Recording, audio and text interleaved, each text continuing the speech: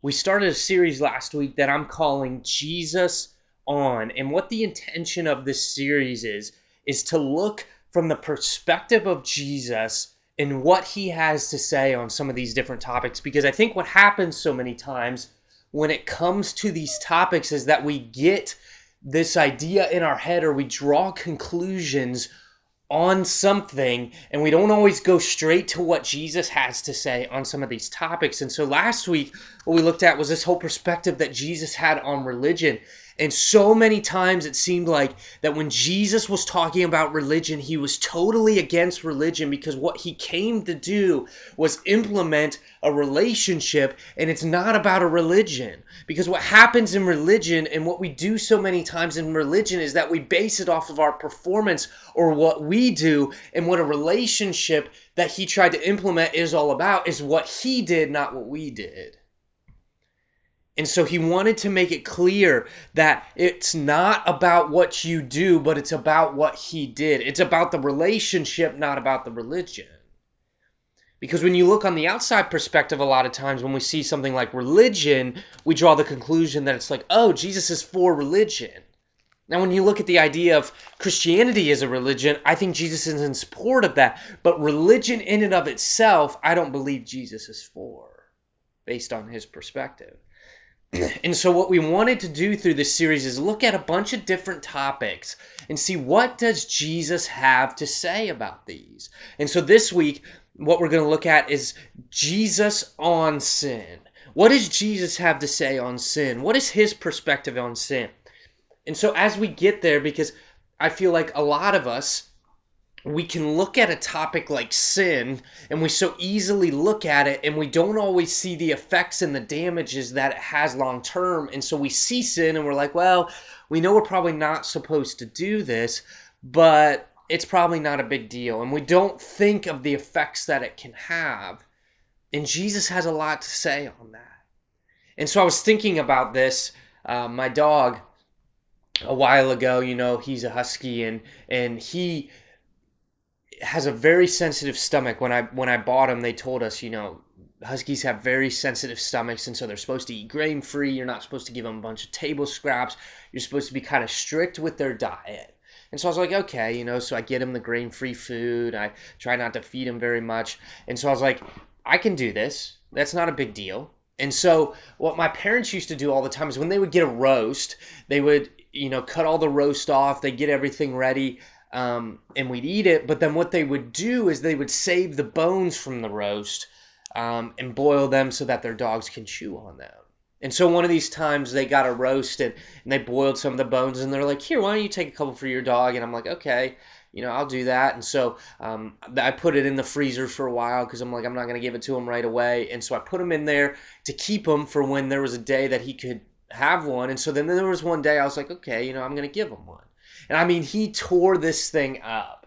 He wanted everything about this. He got the bone. It was like, you got even close, he started growling, or he grabbed the bone and he would run so that you couldn't get it. I mean, he protected this thing, and he devoured this thing. Like, I don't even know where the bone went. I think he took pieces of it off, and he was swallowing it, and who knows what he was doing, but he loved this roast bone. It was amazing to him. And so later that night, after he had this, like I said, as him having a sensitive stomach, I was like, oh, this bone's not going to be a big deal, because there's not anything on it. It's just a bone. And so I had some people come over later that night. I had about 4 or 5 guys come over to hang out. I was still living in this house right here by the church. And so they came over, and my dog all of a sudden, goes over right in front of my door. Was, it was hardwood through most of my house. And so that was kind of nice in some respects. And so he goes over right by the front door. And just as he gets in front of the front door, he turns his head, locks his eyes with one of my friends, squats down, and it was basically water that just came out. I mean, it was diarrhea everywhere, and then it just unloaded. It was all across my floor. My buddy's just like, oh my goodness, this is so disgusting. One of my other buddies is running out of the house gagging because it smells so bad. And you would just think at least have some decency to like go down the hall or go in one of the rooms where you can't even see, and that maybe I'll find it later. But no, right in the middle of the room, locks eyes with us like, I don't care, I have to go, and just diarrhea everywhere. And I don't think I would have ever thought this was going to happen when I first gave him this bone, because I thought, this isn't a big deal. It's just a bone. There's no way that this could have any effect on him. He's just going to enjoy it and it'll all be good. But little did I know that just by giving him one thing, this bone was going to have a major effect on him hours later. And I think oftentimes when it comes to sin, we don't always think in the long term, like, what could this do to me in the future? Or what could the effect be on me and those around me if I choose to dive in on sin? Because I don't think we have to go very far to understand that Jesus is against sin. I mean, the whole intention back in Genesis chapter 3 was that Jesus created Adam and Eve to have this union, this relationship where they were so connected. In the Garden of Eden, we're talking about a place that was just magical bliss. That's what Eden was. There was no sin. There was no separation between them and God. And then God gave them one thing that they weren't allowed to do. He said, you can have from any tree in this garden. You can eat whatever you want. Except this one tree, the knowledge of good and evil. You can't eat from this, or you will surely die. And it seemed like from that moment, they didn't think too much of it. But probably in the back of their mind, they go, what is God holding out on me for? It seems so many times, and I think why we're so attracted to sin, not only from our sinful nature, but the things that we cannot have seem to be the things that attract us the most. And so Satan comes along, as they're already thinking about this in the back of their head, and they go, why can't you eat from this tree? This could be something good. This could be something that you could have. Why don't you go after it? And so they did, and they took a bite. And from that moment on, the sin entered into our world. And now there was this separation, and God was on a mission from that moment on to bring back his son so that he would die on a cross and pay the price for our sins, so that there could be reconciliation and sin would no longer separate us, but that we could now enter back into a relationship with him and be forgiven for the sins that we had committed.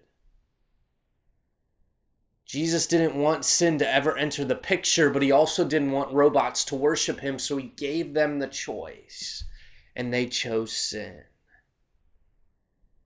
And it seems like so often in our own lives, we choose sin over Jesus. And there's so many different passages in which Jesus talks about sin. Jesus talks about the effects of sin. Jesus talks about his heart on sin.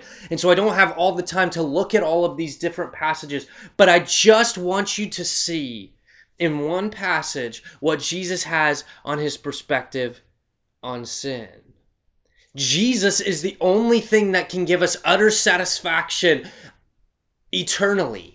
Sin gives us a temporary satisfaction. And when sin enters along, there's this temptation that we feel like we need to satisfy. And so what looks like something that will satisfy that temptation, sin, we choose to go for because it looks like that's going to satisfy, but in the end, it leaves us empty.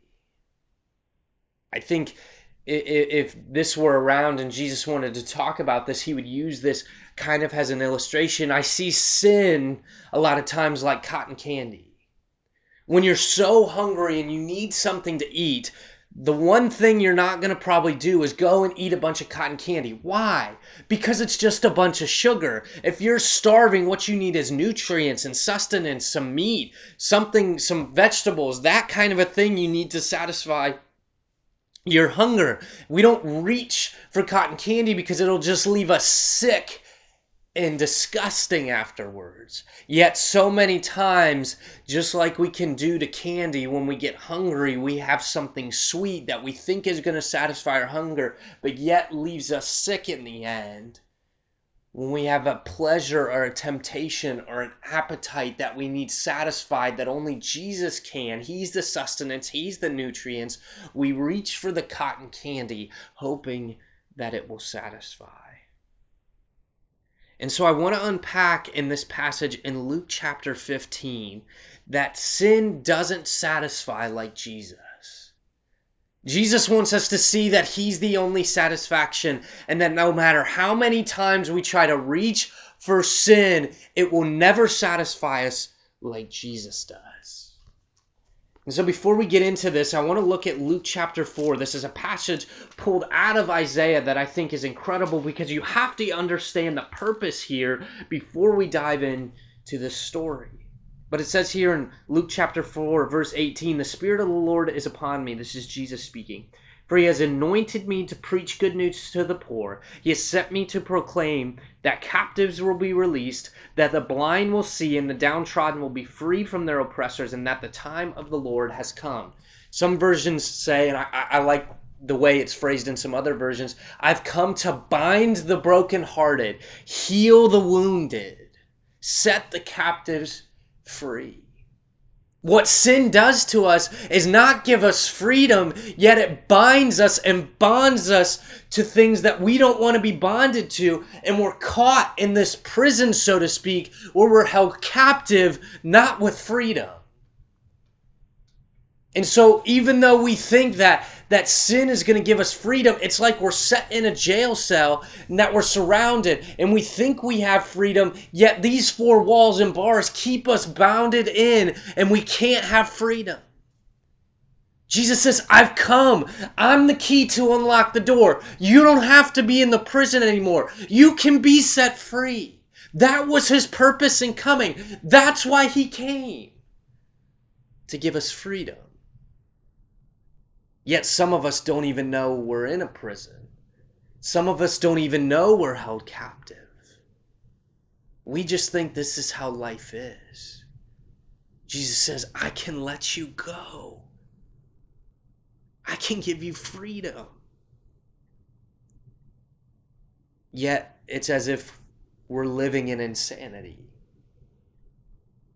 There was somebody that used to define insanity, and I think this is a lot of times how we live our lives, as doing the same thing over and over and expecting different results. I think so many times we look at sin and we do it over and over again, hoping that we get a different result, that just maybe this time it will satisfy. And Jesus says, you don't have to keep running this cycle. I love you more than anything, and I've come to set you free. You don't have to live in captivity anymore. I'm pleading with you guys. We don't need to choose sin over Jesus. And it's not me just saying it as a person in ministry, but I'm telling you, the only satisfaction in your lives that will give you eternal satisfaction, that will not leave you thirsty anymore, is Jesus. Sin is not the answer. Jesus is. And he says, my purpose is to come set you free. And so later on in Luke, Jesus comes to, in Luke chapter 15, these three parables that are often called, what I think in my head, I don't want to say they're often called, are the lost parables. And what I mean by this is Jesus tells three parables: the lost sheep, the lost coin, and the lost son. And I think what's very interesting, if you look at Luke chapter 15, who is listening to these parables that Jesus is talking about? So as we hone in on a little bit of what is Jesus' view on sin, he begins to tell these three parables, but look who's surrounding Jesus. Tax collectors in Luke chapter 15, verse 1, and other notorious sinners often came to listen to Jesus teach. You know why I think this is very interesting is because it's not the religious people, it's not the Pharisees and Sadducees that often came to listen to Jesus teach. No. They thought they had their lives in order. You know who's surrounding Jesus? The people that are choosing sin. And they're not being satisfied. And they go, there's something about this guy that I think he's on to something, and I need to listen to him. And then he tells these three parables. The lost sheep, the shepherd has 99. He starts counting 97, 90, or 100 sheep. He starts counting 96, 97, 98, 99, and he says, I'm missing one. I don't have the 100th sheep. So instead of the logical way of thinking is that I'll stay with the 99 because who cares if I just lose one? It's better than losing 99 others. No. He goes and he finds the sheep. And when he finds the sheep, he celebrates. Similar vibe happens in the parable of the lost coin. This girl has 10 coins. She counts 9 of them, 7, 8, 9. She goes, where's the 10th one? Instead of just being okay with having 9 coins instead of 10, she flips her entire house upside down just to find one coin. And once she finds it, she calls everybody around her for a celebration for one coin. And then he comes to the lost son, where I want to focus these last few moments. But I think what's very interesting as we begin to dive into this one, it's the same vibe as the first 2 of them. One thing you need to understand in Jesus' view on sin is that you're never too far gone for Jesus to come find you. No matter what sin you've committed, no matter what path you've gone down, no matter where you're at, you are never too far gone for Jesus to get you. And Jesus will always come for you. Jesus will always go looking for you. Just like the shepherd. Just like the woman. But he begins in verse 11 of Luke chapter 15. I love this story so much. I think because it rings so true to my own life. But it says, to illustrate the point further, Jesus told them this story. A man had 2 sons. The younger son told his father, I want my share of your estate now instead of waiting until you die. So his father agreed to divide his wealth between his sons. So I want to stop here just for a second because it's very important to understand this, because to understand the significance of what this son's request is.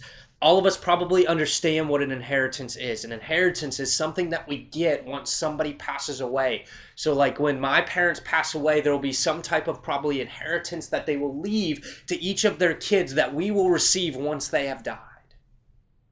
The whole point of an inheritance is a gift that is left when somebody passes on. What this son is doing is asking for his inheritance while his father is still alive. So what this son is actually doing is saying, Dad, I wish you were dead, because what I normally get when you're dead, I want now. This son is being pretty rude, if we're going to be honest. The son's looking at his father, who has loved him, raised him, and probably given him everything, and basically says, I wish you were dead. You see, what I think Jesus wants us to see when it comes to sin is that when you're in sin, all you care about is yourself. You don't care about anything else. I've seen this happen so many times, whether it comes to drugs or alcohol. One of my favorite movies of all time, it's on Amazon Prime. It's called Beautiful Boy. And Steve Carell and Timothy Chalamet, I can't ever say his name right, star in this. And I think it's one of the best movies I've ever seen of Steve Carell being in a serious role instead of one of his jokey, funny roles. And what this journey is this journey is Steve Carell, the dad, and Timothy as the son, based off of a book called Tweak that I also have, of the son's journey with methamphetamines. And it's incredible to watch as this dad just loves on his son, even though his son continually chooses drugs over his family. And no matter how many times he goes after these drugs, he doesn't seem to have enough money. He doesn't seem to have enough things to be able to get the drugs. And so all he's thinking about is that I have a sensation, a temptation, a pleasure, an appetite that I have to satisfy. And so I only care about that, and I only care about myself. And so I'm going to steal money from my brother and sisters, which he does. He steals money from his parents. He does all of these things just to get his appetite satisfied, and he's not thinking about the effect that it's going to have on other people. He only thinks about what it's going to do for him. And that's what the son does. He looks at his father and says, I wish you were dead. He's not thinking about the implication that this is going to have on their relationship as father and son. He's not thinking about the implication that this is going to have on him and his brother, who is also going to get some of this inheritance once his father dies. He says, I want it now, because he has an appetite he wants satisfied. And he's only thinking about himself. And we don't get much more of the story. Jesus doesn't elaborate very much on the discussion that maybe the father had, that just maybe he looks at his son and goes, son, man, you don't understand what you're doing. You're only thinking one way right now. I need you to wake up. No. Jesus doesn't elaborate on this. The son says this, and then he continues on. A few days later, this younger son, after he agreed to divide his wealth, so the father divides the wealth. This son looks at him and says, I wish you were dead. I want my inheritance now. And so the father gives it to him. And then the son continues on. A few days later, the younger son packed up all his belongings, took a trip to a distant land, and there he wasted all of his money on wild living. Again, he's only thinking about himself. When you're in sin, all you care about is you. And so he doesn't say, okay, I'm going to take my part of the inheritance and I'm going to invest some of it. I'm going to open up a savings account and put it in there. I'm going to maybe invest in some properties so that I can get a return on my investment. No. This isn't what the son does. He has an appetite, a pleasure that he wants to fulfill. And so he takes his inheritance and goes and spends it on wild living. Translation, the son takes his money and starts going to nightclubs, hiring prostitutes, doing drugs, drinking alcohol, and partying all the time. He wants to live his life. And he starts drifting. One thing you also need to realize that Jesus has a view on sin is that when you're in sin, you begin to drift from the relationships that love you the most. He starts spending all his money on the pleasures that he wants to indulge in. And not once does he say, man, I wonder what my father's doing right now. I wonder how my father's doing now. I wonder how my brother is. Maybe I should send him a DM. Maybe I should text him, FaceTime him. Who cares? Maybe just even send him a Snapchat so he knows that I'm okay. Yet that's not what the son is thinking about. And most importantly, he's probably not thinking about his relationship with God. He only cares about his wild living. He only cares about where the next party's at, where the next drug's going to be at, when he's going to get drunk just one more time, who's the next beautiful girl that I'm going to be able to be with. Sin puts these blinders on you to where you're only self-centered, and then you begin to drift from the relationships that are probably actually going to help you the most, and you leave those relationships behind. So those that love you the most have to stand by and watch you suffer. Do you know how much it hurts the Father to watch you drift and try to fulfill your desires when he just looks at you and he says, I love you. Why are you doing this to yourself? This isn't gonna satisfy. But we don't listen. And we drift from the relationships that mean the most to us. It seems that Jesus really wants us to see that sin doesn't satisfy, it destroys us.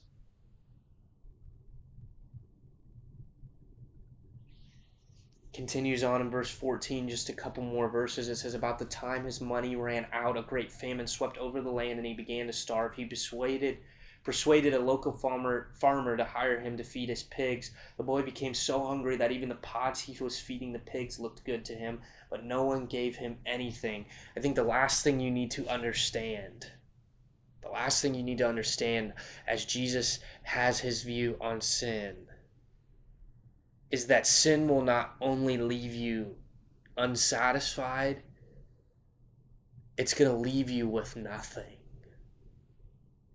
You look around, the Father's not there. The son's not there. What even is more shocking to me is the people that he was partying with aren't even there next to him. He's hit rock bottom. Sin's not going to lead you up a hill to climb that's going to get you to Jesus. It's going to make you roll down the hill till you're in the valley and there's no one left around you. That you come to a point in the bottomless pit of sin that you begin to think about things that you want to do that are unimaginable. This son is so low in sin. He's so far gone in sin that he looks at a bunch of garbage that they're feeding the pigs and says, that looks good. Because he just wants freedom. He just wants to feel good. And he's done everything he can to fulfill those desires, and they're still not fulfilled. Sin will leave you empty, all alone, and by yourself. Because all you thought about in sin was yourself. You pushed away all the relationships that were so good to you. And you thought you would satisfy your desires, yet you didn't. And now you're beginning to think about any way to satisfy them, even in ways you would have never thought in your entire life. Because you're so far gone in your own little world. I hate to say it, but I know from my own experience that sometimes in order for you to just come to know Jesus and the love that he has for you, you have to hit rock bottom. And that's what happened to the son. Sometimes we have so big of appetites that we want satisfied that even though we may know Jesus will or we've heard that Jesus will, we can't believe that's true. And so we begin to go from sin to different sin, or continuing to do the sin over and over, just expecting a different result this time. And yet we hit rock bottom and we have nowhere to go. And so the son decides at this moment that the only place he has to go is to the Father. So he gets up and he says, man, my dad's servants even are better off than this. He goes home as he's about to rehearse his speech to tell his dad, you don't even have to take me as a son, but please just let me work for you. And when he was a long way off, I love verse 20, so he returned home to his father, and while he was still a long distance away, his father saw him coming. Filled with love and compassion, he ran to his son, embraced him, and kissed him. You need to understand, in this culture, men did not run, especially old men did not run. And logically, why would he run to the one person that looked at him and said, I wish you were dead? But I always tell this to people when they're reading the Bible, you have to look at the words that are being used and look what it says. So when he returned home to his father, and while he was still a long distance away, his father saw him coming.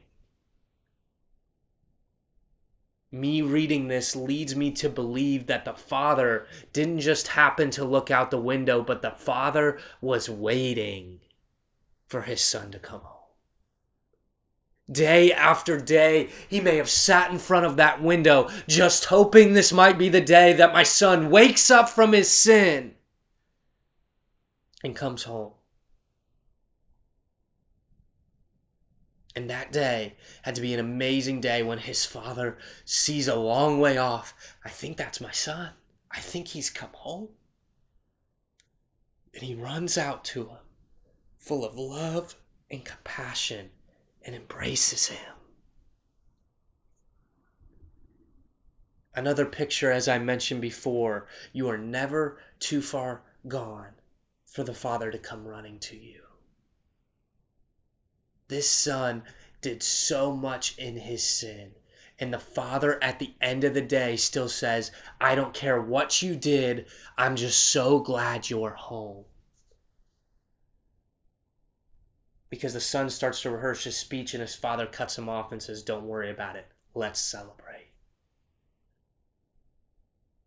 I think Jesus also wants us to know when it comes to sin that he doesn't care about what sin you've committed or the sins that you're currently in.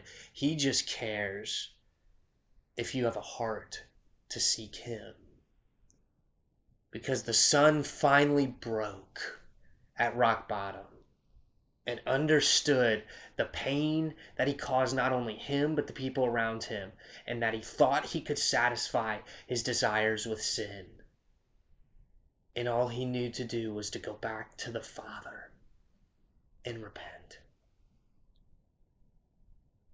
So often it seems like we're so concerned about the sin people are in and getting that fixed before we get them to Jesus. But it seems that as Jesus is talking about sin, he wants them to get to Jesus, and then we'll work on the sin. Because once you transform on the inside, you will begin to transform on the outside, not vice versa.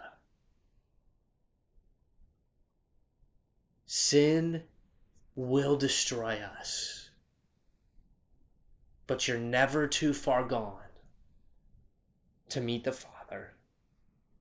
Sin leaves you only thinking about yourself, hurting the people around you, pushing those relationships away, and eventually leading you to a bottom of the pit, to where you have nowhere to turn, just hoping you will find something to satisfy these desires in ways you never would have imagined you would have thought of. I hope you understand that Jesus doesn't want you to feel bad about your sin. But I think Jesus wants you to understand that it hurts him to see you choose a life that you think will satisfy when he stands there saying, I can give that to you. I can give you satisfaction. Jesus hates sin, but he loves people. And he's always willing to forgive, always willing to come running to you, even in the midst of your sin. And so I close with this story. There's an amazing book out there called What's So Amazing About Grace by Philip Yancey. I've not read the whole book, but he tells this story in there, and I think it's incredible. Another picture of showing what sin can do and how the Father can satisfy. There was a girl, she grew up in a place called Traverse City, Michigan. It wasn't far from Detroit, but she grew up there on an orchard her parents owned, and she had everything. Her parents weren't extremely rich, but she had everything at her disposal. Her parents loved on her. They showed her compassion. She grew up in church. She had friends. She had money. She had all that she could ever imagine in your life. Her life seemed so put together. She was involved in church. She seemed like she had a growing relationship with the Father. But then there became this phase where she started to question the beliefs that she had grown up with and really decide, am I going to make this my own? And as she began to think more and more about this, she decided that I feel like my parents are just trying to shove things down my throat to make me be the daughter that they want me to be and not necessarily the way that I want to be. And so she decides in that moment that I'm leaving. I'm going to grow up and I'm going to go find life on my own, away from my parents, away from this place, because I'm tired of Jesus being shoved down my throat. And so she packs her bags, and in the middle of the night, she catches a train down to Detroit. This is where I'm going to start my life. This is where things are really going to take off. And so she arrives in Detroit, and she only knows a little bit about it because she had gone there a couple times with her youth group to watch a Detroit Lions or Detroit Tigers game. And so she doesn't know a whole lot about Detroit, but she arrives in Detroit, and she's kind of just trying to find a place for her to fit in. And she comes across this guy that seems to have a lot of money, and he's really nice to her. He comes up to her and starts talking to her. And she doesn't realize this at the moment, but what this guy is a pimp. His job is to go and recruit beautiful women to sell themselves for money. And he doesn't want to frame it like this because he knows if I go at it like this, I'm not going to get the women. And so the way that he kind of frames this is he looks at her and he says, you know, you look like you're kind of new around here. And she says, yeah, I just came into town. I don't really have a whole lot going for me right now. And I'm just trying to find my way. And he realizes this is my opportunity. And so he says, you want to know something? If you just come work for me, if you just come be a part of my crew, I promise you anything you need, I will take care of. You need a place to stay, I'll give you a place to stay. You want to buy new clothes? I'll buy you new clothes. You need money? I'll give you money. She starts to go, wow, this seems like a pretty cool gig. And so she realizes as she begins to get involved with this guy what she's supposed to do, and she's supposed to hire herself to men who will use her, abuse her, and sleep with her. And she runs on this lifestyle for a while and hoping that it will satisfy, and years go by and she realizes this isn't the life for me. And she decides to leave this guy, the pimp, and leave his business, and all of a sudden she goes from having everything at her disposal to having nothing.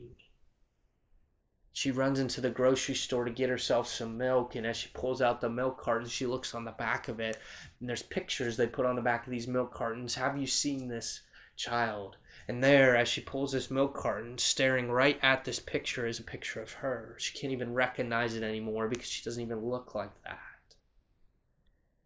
She gets scared and throws the milk container back in the cooler and runs out of the grocery store, and nighttime falls and she finds herself in a park with nothing. She has a cold, her health's kind of declining, she's a mess, she can't hold herself together. She's using newspapers to cover her body just so that she can somewhat stay warm.